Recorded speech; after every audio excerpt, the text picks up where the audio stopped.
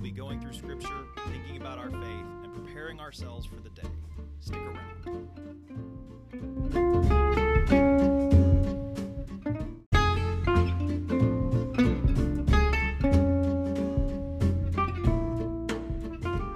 Thanks, everybody, for listening to this edition of Stress to the Nines.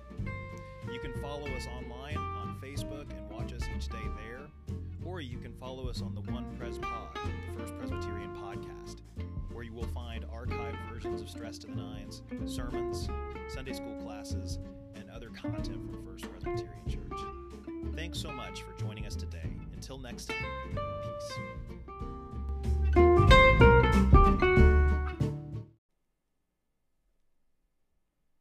Hey, good morning, everybody. Welcome to another day of Stress to the Nines. It is cold and rainy here in Fort Smith, Arkansas, but that won't stop us from continuing our journey through Paul's letter to the Galatians.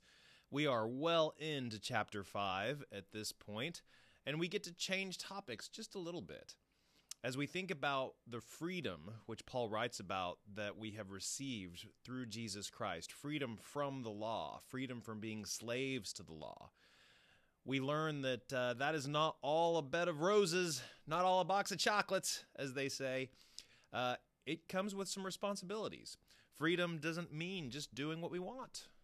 That's exactly what he's going to say here as we read verses 13 through 15, chapter 5 of Paul's letter to the Galatians. Let's listen for God's word to us this morning. For you were called to freedom, brothers and sisters, only do not use your freedom as an opportunity for self-indulgence, but through love become slaves to one another. For the whole law is summed up in a single commandment: you shall love your neighbor as yourself. If, however, you bite and devour one another, take care that you are not consumed by one another. This is the word of the Lord. Thanks be to God.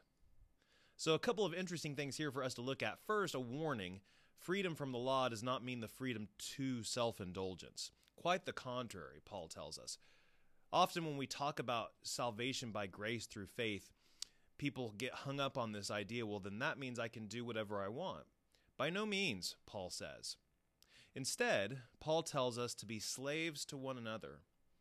Remember now, we were slaves to the law in his reckoning of things, so we are still slaves, but we are not slaves to a long list of rules, easy for me to say.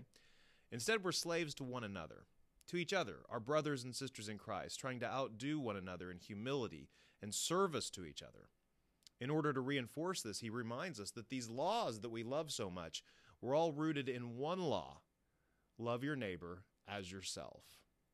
What Paul's trying to do here is reimagine how we exist in community. Instead of thinking about the manifestations of our salvation as our ability to follow rules, we think about the manifestations of our salvation as the ability to selflessly love one another, to outdo each other in selflessness, to love others as we love ourselves. This idea is important to us. It's one of the things that makes church church, that when we gather on a Sunday morning, we don't want anything from each other. Instead, we gather in order to serve one another, to celebrate one another, and to enjoy the successes of each other and mourn the sorrows of one another. We are in this together. Christianity is inherently communal, and the expression of our faith that comes from our love of one another and our love of neighbor is one of the most powerful testimonies and witnesses that we can make towards the faith that we have in Jesus Christ in our lives. So as we go through this day, a day that certainly will have lots of unpleasant national news before us, we should remember that our calling today is to love one another as God loves us, to be slaves to one another. We were set free from all these rules in order to love one another selflessly. Let's pray. Holy God, we give you thanks for the day in which you have given us. Today we pray especially for our brothers and sisters in Christ. We pray that we would be filled with a spirit of love for those with whom we share our pews on Sunday mornings, those who have shaped our faith over the years, those who came before us that we have never met, and those who will come after us. On this day, O Lord, fill us with that sense of love that is rooted in humility and selflessness. Help us to consider what it means to be slaves to one another, to love neighbors as self, and in so doing, fill us with the joy of your Spirit through Jesus Christ our Lord. Amen. Okay, gang, that concludes our Stress to the Nines for this morning.